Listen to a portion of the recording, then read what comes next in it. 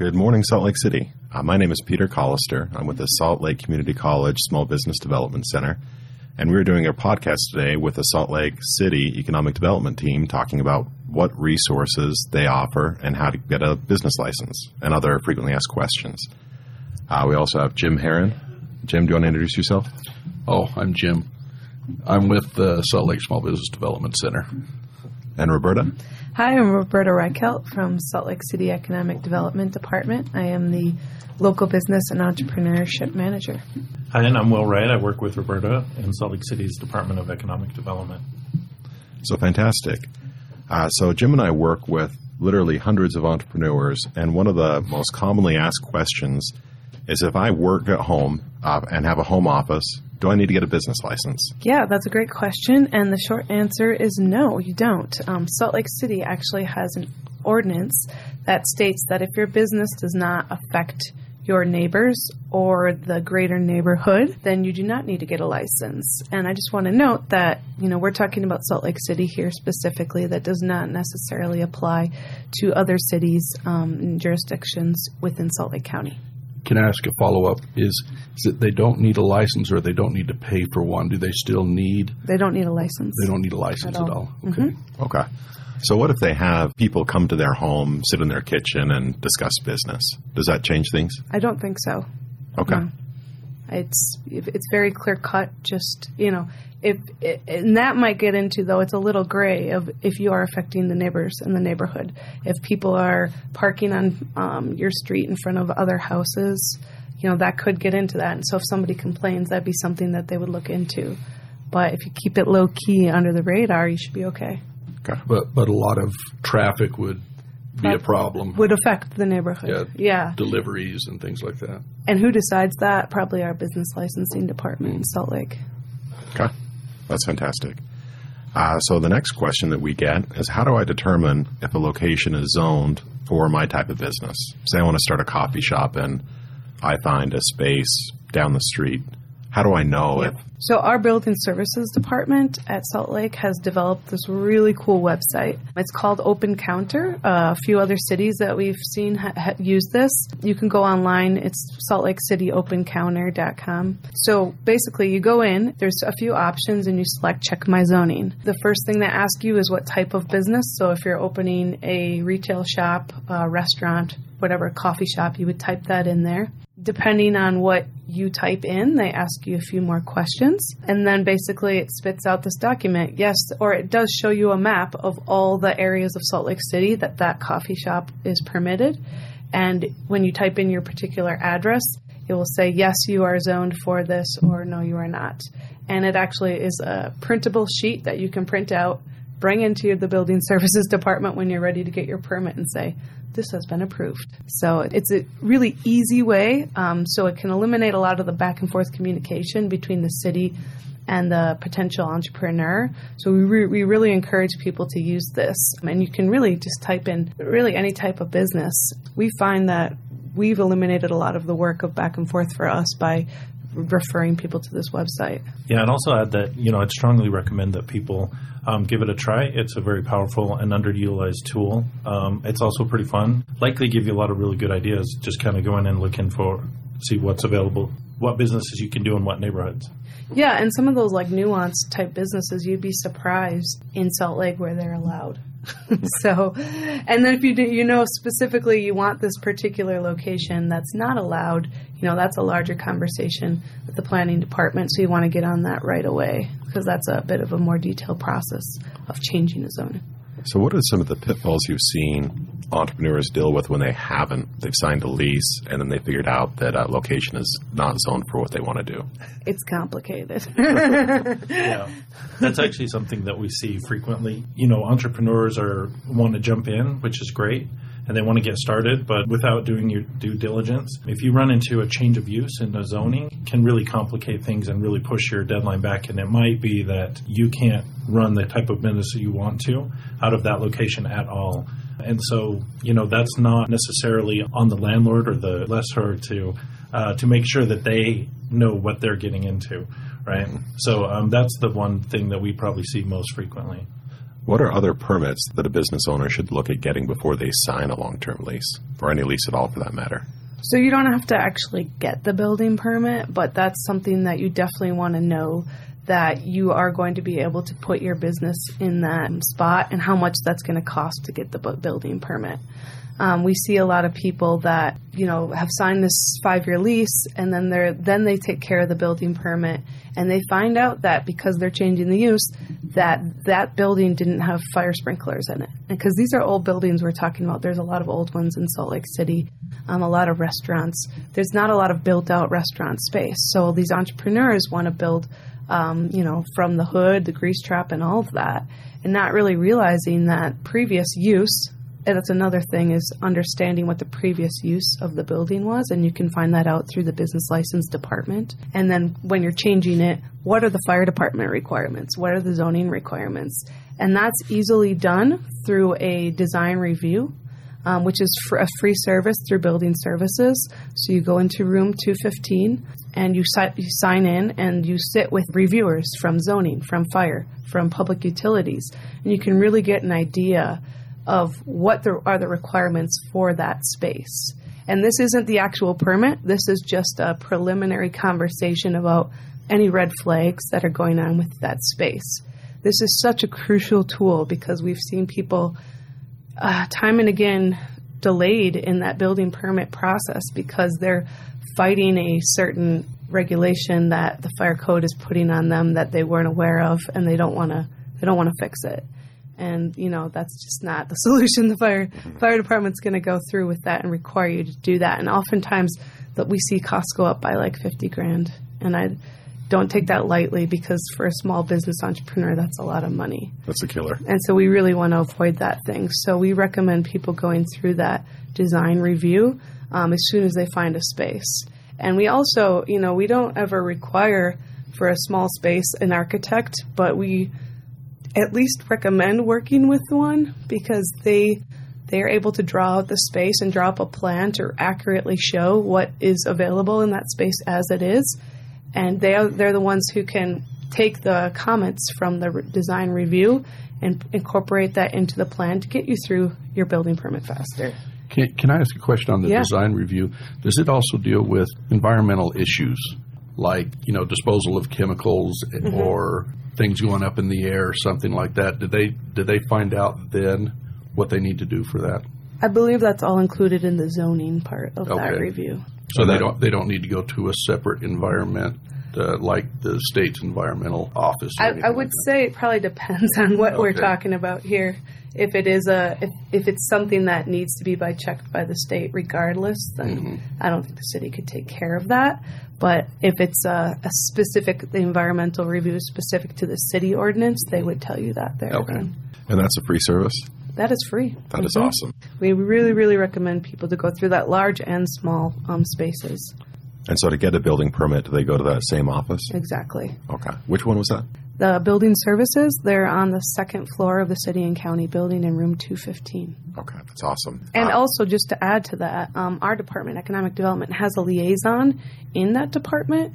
And so he's kind of the communicator between the business owner and the Building Services department. Oftentimes, our reviewers might, give feedback that is a little hard to interpret, let's be honest, sometimes. And so this, our liaison in there can kind of translate what does that mean exactly for you as the business owner. I think it's really helpful. You mean city ordinances aren't always straightforward? I've easily interpreted. Exactly. He's really good at what he does, and he's kind of a rock star. We're all a little bit jealous of how popular he is with everybody, because we don't always kind of get that same love from everybody. What's his name? Could we get his name and email address? His name is George Ott, and his email is george.ott@slcgov.com. And, we recommend people to him all the time, and especially when people come in for the design review, sometimes either Will or myself will sit in on that conversation along with George. to have another eyes and ears on what's going on. And it always just helps with remembering all the things that we're told, because oftentimes that can get lost in translation or just lost because your first design review could be a little overwhelming with what you need to do. Mm-hmm. So it's good to have someone else there taking notes. And on that note, it's probably, George is a great resource for everybody, but Roberta and I are probably a good first contact. And then we can kind of recommend you or walk you downstairs and to talk to George. There's also a similar process for planning, so because sometimes people get hung up on just little things like sprinklers and setbacks and landscaping. Just any myriad of things can come up. So yeah, reach out to Roberta and or myself. We're happy to help you navigate through the system. Yeah, I can second that firsthand. We refer a lot of clients to Roberta and Will, and they do great work. So the last big question that we get about Salt Lake City is, are there any grants or other incentives the city offers to help people start businesses or stay in business? Yeah, we get that question a lot too, actually. So we do. We have a few programs through the city that can help you start your business or grow your business once you're established. I'd say the most popular one we have is our Economic Development Loan Fund. That's a loan fund for new entrepreneurs or entrepreneurs that are looking to grow their business. For a new entrepreneur, you can borrow up to $100,000. It's an application process you go through with our loan officer, and she will take you through the steps, kind of similar to any loan application, and then you go in front of a loan committee and present your business plan and your conception of your idea, and they will rank and vote whether to give you the loan or not. This loan is super flexible sort of on what you can use it for. It's a working capital, it's cost of construction, it's hiring employees, it's for energy efficient equipment, it's for expanding your business, signs, fixtures, furnishing, anything like that. We don't really cap that. And this loan itself is an economic development loan, so it's really meant to stimulate business development, create employment opportunities, encourage private investment, and enhance neighborhood vitality. We really look for those loans that are going into underserved communities that could really use, a coffee shop or a restaurant or a bar or something that we're trying to get there. Is there a minimum qualification for that loan? There's no minimum credit score, but the minimum collateral is 10% of what you're asking for. So that is something to keep in mind. Yeah, there's a maximum of what they can ask, but no, as far as being in business, obviously, as I mentioned, this is for new entrepreneurs all the way up to, veteran entrepreneurs. And if you are a business that's been around for more than 3 years and you're looking for a loan, you can borrow actually up to $350,000. What are some of the other things that you look for in loan applicants? We look for diversity, so this isn't particular for women and minorities, but, that's always a great thing that we want to support. So definitely if you're a diverse candidate or if you're doing something new and unique in a neighborhood that really needs it, you have a unique concept. We look at your cash flow projections. Are you being realistic? We talked about with you guys, and a lot of our clients or our potential loan applicants, we recommend to you guys first to sit down with you and go through you need to have a strong business plan. You need to have a marketing plan. How are you going to market your product? How much market research did you do to understand that this product's going to be successful? And we want to hear your story and why you got to this point, and we want to hear all that stuff. So it's a combination of things, but I'd say it really does depend on your background experience too, and then how realistic you are in your sort of cash flow projections, along with where are you putting this in? Is it a unique and different idea? And it is an economic development loan fund, and so the focus on economic development, look at job creation, contribution to the community, even things like sustainability. Yeah, and so just to give you an example of some of the loans we've given, our Quarters Arcade Bar, everybody knows and loves that place. They got a loan from us. The SD Deli down on Main Street got a loan from us. Tradition Restaurant by Liberty Park got a loan from us. So we tend to be sort of the opportunity for people that haven't started a restaurant or a business before and that sometimes aren't, going to get a traditional loan from the bank. So they can come to us for that. I will say that the interest rate On that loan, it's a 7-year term loan, and the interest rate is always 3% above market. So right now it's sitting at about 8.5% on that. Could home-based businesses get that loan? Yeah, as long as you're in Salt Lake City. Okay.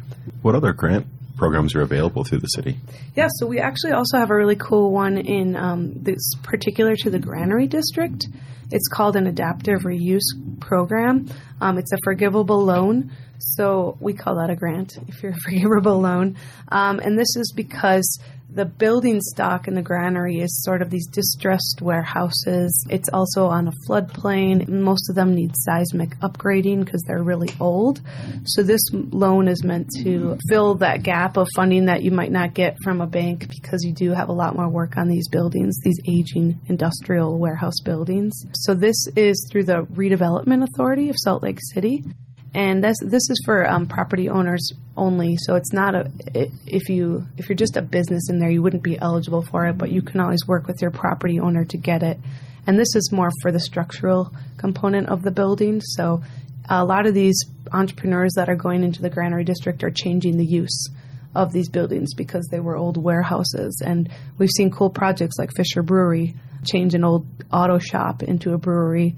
Atmosphere Studios changing that huge warehouse into now a 66,000 square foot renovated warehouse. And so the costs that go into upgrading, I would say, upgrading in the sense of what are the fire department requirements that they have to meet going to cost. And so this really offsets that.